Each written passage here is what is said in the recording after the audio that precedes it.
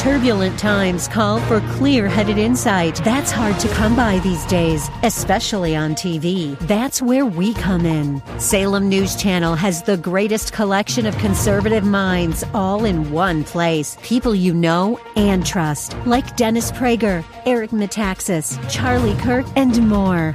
Unfiltered, unapologetic truth. Find what you're searching for at snc.tv and on Local Now Channel 525.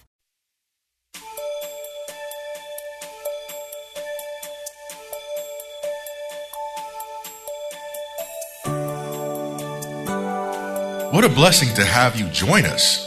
As God's children, we are compelled to regularly assemble together because we, not the building we worship in, are the church. God tells us in His Word not to forsake the assembling of ourselves together. And the psalmist said, I was glad when they said unto me, let us go into the house of the Lord. Part 3 of this series begins with the question, do we come into God's house joyfully or regretfully? Our answer should be a resounding joyful. Listen in with Bible, pen and paper handy as Pastor Rander ministers to us today. Good morning. Isn't it good to be in the house of God? We bless you in the name of Jesus. We're in part 3 of a series. We've been in for a number of weeks, and a lot of things have happened, so we're going to re-engage back into the message. This time we're going to go to Psalms 122:1, the scripture being Psalms 122:1. And then leave your Bibles open because we'll be referencing a number of scriptures as we go through the message this morning. The scripture says in Psalms 122:1, I was glad when they said to me, let us go into the house of the Lord. I was glad when they said to me, let us go into the house of the Lord. And we're continuing in our series entitled, The Joy of Assembling Ourselves Together as the Church. The joy of assembling ourselves together as the church, part 3. I would like to start this message by asking you a question this morning. Did you come into God's house today joyfully, or did you come into God's house today regretfully? Either you've come joyfully or you came regretfully. Sadly, many come into God's house out of duty. Many come because of leadership responsibilities. Others come into God's house with a judgmental spirit. Some come into God's house angry. Husbands and wives, we have just had a fight prior to coming into the house, but yet they put on their smiley face. Some come into God's house to network their personal business. And some children come into God's house because their parents forced them to come, drag them here. And others, sadly, come to be entertained. If you've come for any of these reasons, and there are many more I could have mentioned, it is impossible to genuinely worship Christ with a spirit of joy with that kind of disposition. Where is the spirit of the psalmist in the house of God today? I reiterate, where is the spirit of the psalmist in the house of God today? He said in the scripture, I was glad when they said to me, let us go into the house of the Lord. And yet so many believers refuse to come into the house of the Lord because of Bible teaching on radio. Many feel they don't have to come into the house of the Lord because of television, social media, internet, small group Bible studies, just to name a few. Beloved, these are not substitutes for being an active member of a local church assembly. It is absolutely incredible how Satan has deceived so many Christians into thinking that it is unnecessary to worship with God's people in his house. As a result, many saints, because they don't frequent the house of God, they are spiritual babies, they are biblically illiterate, they're stagnant spiritually, they're disconnected, they're unstable, they lack a spiritual support system and a place of refuge. Many people today think that the church is an organization, while others think the church is a denomination, while others think the church is a building. And this is not a biblical understanding of the church. The word church comes from the Greek word ekklesia, which is defined as an assembly, a called out ones. The root meaning of church is not that of a building, but of people. My friend, the church is losing her effectiveness in making a spiritual impact on the rapidly decaying culture in which we live. Many churches have drifted away from teaching sound biblical truth, which has weakened the church's influence in the world in which we live. Many churches have become spiritually anemic and weak and are losing their ability to impact unbelievers. This country, America, will not be transformed through celebrities. It will not be transformed through politicians, and it surely won't be transformed through talk shows. We have enough of that stuff.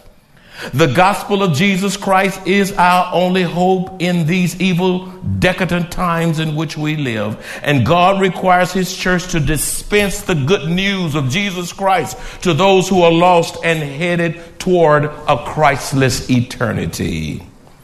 What is the purpose of the church? Let's transition. What is the purpose of the church? Number one, the purpose of the church is to teach biblical doctrine.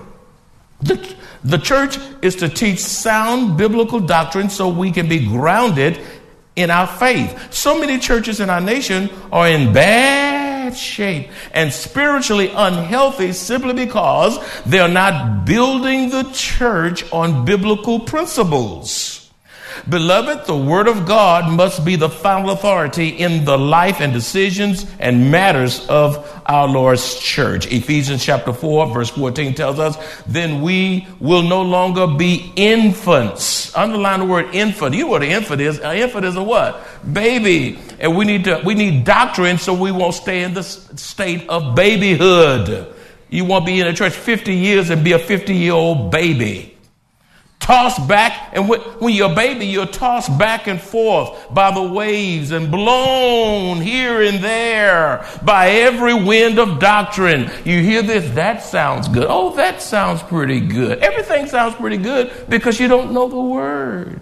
And by the cunning and craftiness of men in their deceitful scheming, you will be deceived if you don't know the word. If you don't know truth, then you are headed for deception. So the purpose of the church is to teach biblical truth. Number two, the purpose of the church is to provide a place of fellowship for believers. Acts 2:42a says, and they continue steadfastly in the apostles' doctrine and fellowship. The Greek word for fellowship is koinonia. Say koinonia, which means partnering or sharing things in common with one another. Believers in Christ are to come together in love. Believers in Christ are to come together in faith and encouragement, being united as one in spirit and purpose. The church is also to be a place of fellowship where Christians can be devoted to one another and to honor one another. In a world filled with hate, in America, we have injustice. And in America, right here, we have racial prejudice. The church must set the standard as to what it means to possess selfless, Christ-like love, which seeks the highest good of others. If genuine love is not on display in the Lord's church, then where can people find it? If they can't find love in the Lord's church, amidst his people, amidst the assembly, then where can they find it? How does the church exemplify fellowship? The following scriptures show us how to implement genuine fellowship, so you'll know how to fellowship from a biblical perspective. Romans 12:10 says, be kindly affectionate to one another with brotherly love and honor, giving preference to one another. That's fellowship. Romans chapter 15 verse 14 says we need to instruct one another. Ephesians 4:32 says, be kind and compassionate to one another. 1 Thessalonians, just jot these down and you can read them in your quiet time. 1 Thessalonians chapter 5 verse 11 says, comfort, edify, and encourage one another. And most importantly, 1 John 3:11 says, love one another. This is how we implement genuine fellowship from the scriptures. This is how we are to interact with one another. This is what we ought to be doing as we come together in the unity of the Spirit. As human beings, we can come up with countless reasons to neglect our church attendance.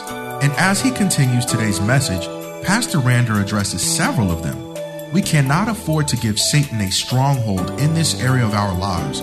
We must not be negligent in our church attendance. The enemy will cause all kinds of distractions, and all we have to do is look to our all-powerful God to defeat him every time. And we'll reap rewards for our determination and faithfulness. Remember to keep your Bible, pen, and paper handy. Number 3, the purpose of the church, according to Acts 2:42, is to pray.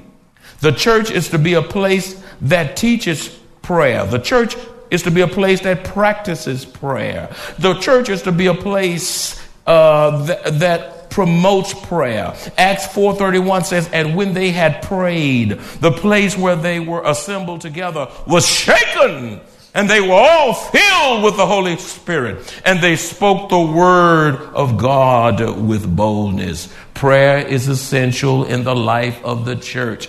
You heard prayer in this experience. This church is not without prayer. As a matter of fact, we just gave you handouts to fill out and to go by as we're in the midst of 40 days of fasting and prayer. Then we have a 14-hour prayer watch. Then we have a 15-minute prayer walk. We have all kinds of prayer initiatives because God says, my house shall be called a house of prayer. Prayer is so essential, so vital to the life of believers.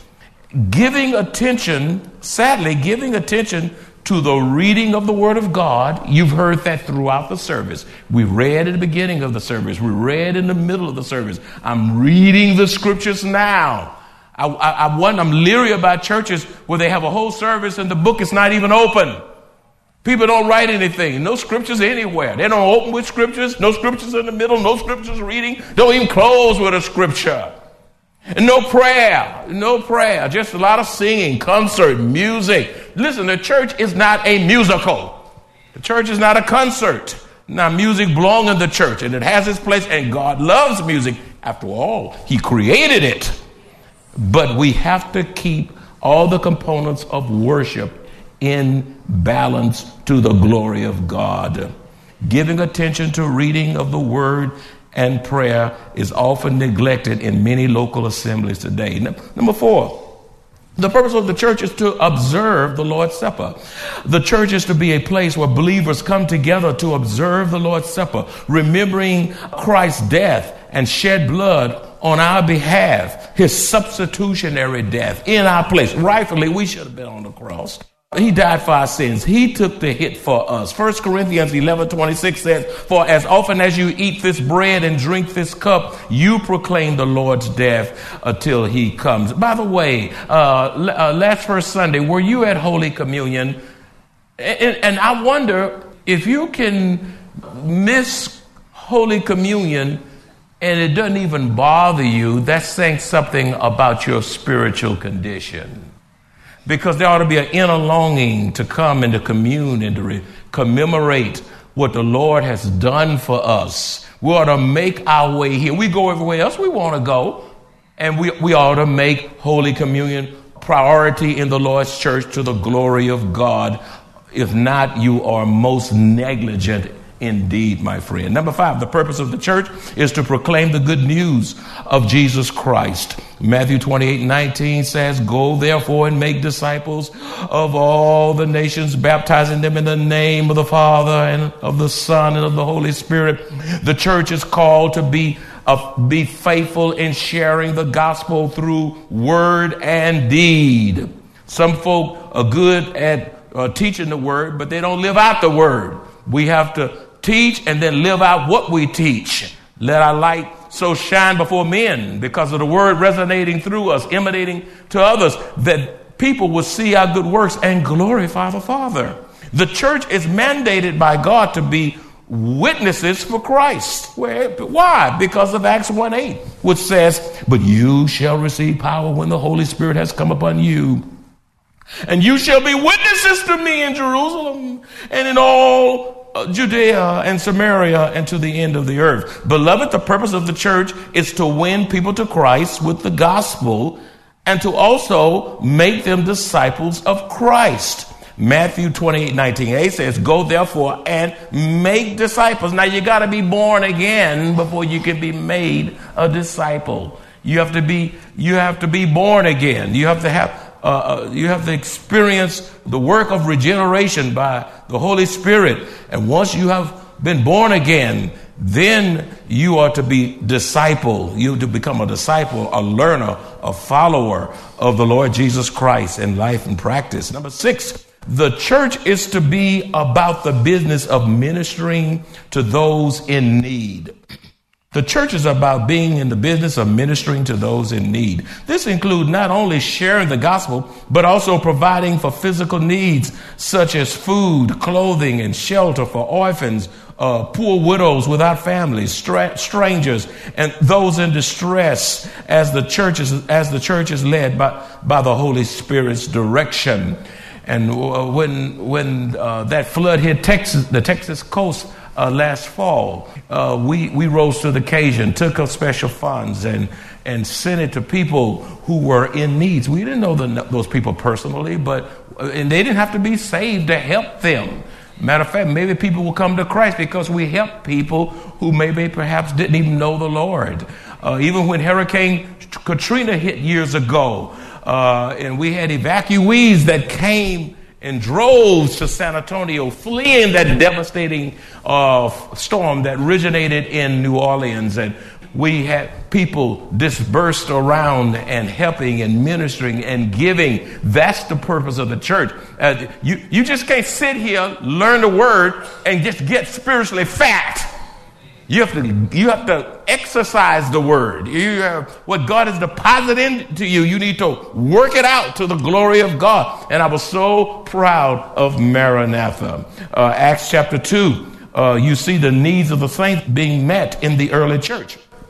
Acts chapter 2 verse 45 says, "And sold their possessions and good and divided them among all as anyone had need." James 1:27 says, "Religion that God our Father accepts as pure and faultless is this, to look after orphans."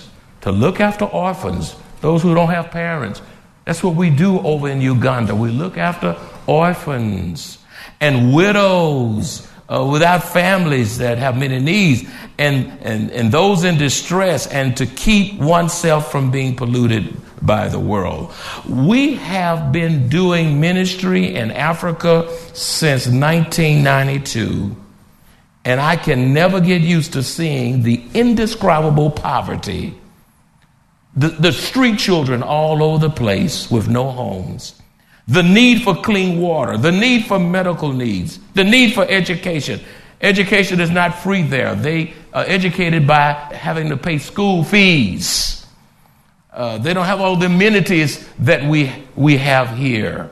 There's one young man we met, I think he's about 27 years old, and he wanted to learn English and learn to go to school. And here he is, this tall, grown, and he's sitting there with fifth graders because he wanted to learn how to read and write English and to grow. And he had on his little school uniform, sitting there with those kids, because they don't have GED programs over there. They don't have all these alternative kinds of things. And our children, what hurts me is that our children have all these amenities and won't even take advantage of them. I mean, you got to keep them in school. The kids have more rights than the teachers. All these things, all these opportunities just come at the children all kinds of ways. And they're without excuse for not even getting a high school diploma.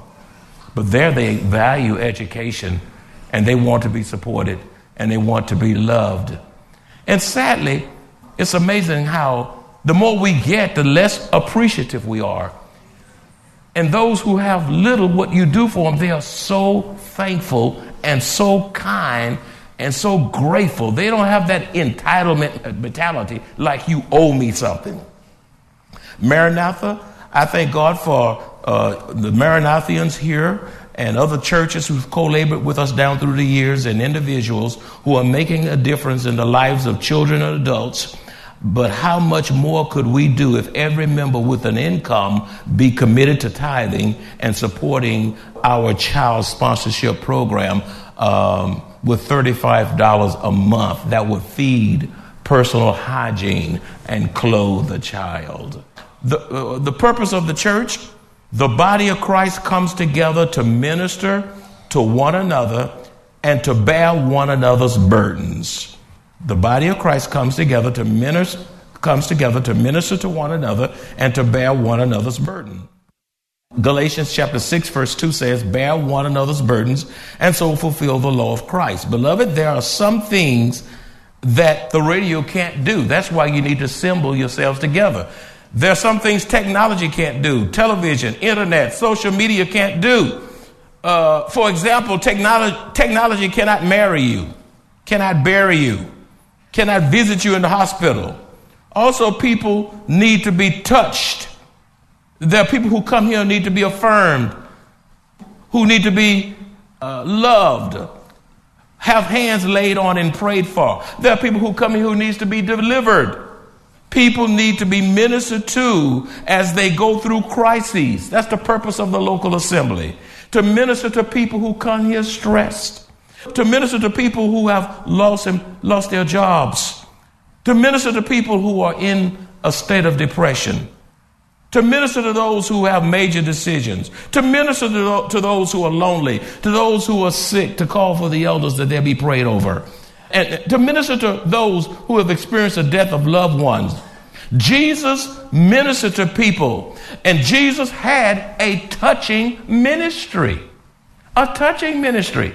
Some of y'all so cold, don't touch me. You don't touch anybody, nobody touch you, and everybody's sitting there, and you prefer to sit every other seat. You know?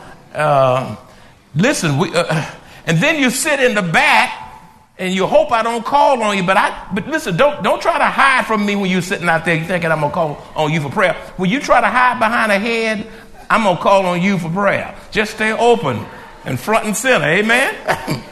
Because there's freedom in this body of Christ, and God don't have spectators, he have participants to the glory of Almighty God. Jesus had a touching ministry. He touched children in Mark 10:13. He laid hands on the blind man in Mark 8:25. He laid his hands on sick people in Mark 6:5. He touched the leper and made him whole in Luke 5:13. Again, body ministry is so valuable in the life of the Lord's church. To bear one another's burdens, we come together to help each other endure and overcome problems, afflictions, and even weaknesses. Now, sometimes pride gets in the way, and you end up being stuck where you are because your pride has isolated you. You say, for example, I don't need anyone. I can make it by myself. Let me tell you something. You're just fooling yourself. Sooner or later, there will come a time when your circumstances are going to be as such as you're going to need somebody. There's a crisis going to intrude into your life. There's going to be a health issue. You can become so sick that you can't even bathe yourself. Can't even put your clothes on. And I hope that doesn't happen to anybody. But let me say, don't ever fix your mouth to say you don't need anybody, because you don't know what's coming next. And whatever you can do for yourself, thank God. When is the last time you thank God for hot water, and you can put some soap on you, and you can scrub yourself, and you can brush your teeth? And then there are people without arms, and they got an itch and can't even scratch it. Don't tell me you don't need anybody. You need people. If you don't need anybody, then be your own mechanic. You don't need anybody, be your own doctor. That's right. If you don't need anybody, be your own teacher. You know, if you don't need anybody, just do it yourself. Sit, soak, and sour. That's pretty good. 3 S's. Sit, soak, and sour. All of us need somebody. Let me tell you something. Somebody else needs to be able to get in your house. My house? Yeah. How many of you have ever locked yourself out of the house before? Anybody? Listen. Now know the people you're giving the key to. Okay. No, don't be free for all. Don't be naive. But there come times when you even lock yourself out. And you don't even it's a sad day when you don't trust anybody. You don't trust your mama, don't trust your daddy, don't trust your sister, you don't trust your brother, you don't trust your grandparents, and then you get stuck and you're too embarrassed to ask for help. As Pastor Rander continues today's message, he reiterates the collective purpose of the church: to teach biblical doctrine, to provide a place of fellowship for believers to pray, to observe the Lord's Supper, to proclaim the good news of Jesus Christ, to minister to those in need, to minister to one another and bear one another's burdens. Sharing the purpose of the church as an assembled body is powerful and strengthening. It fuels and refuels us to become and remain effective witnesses for the kingdom of God. How's that for good news?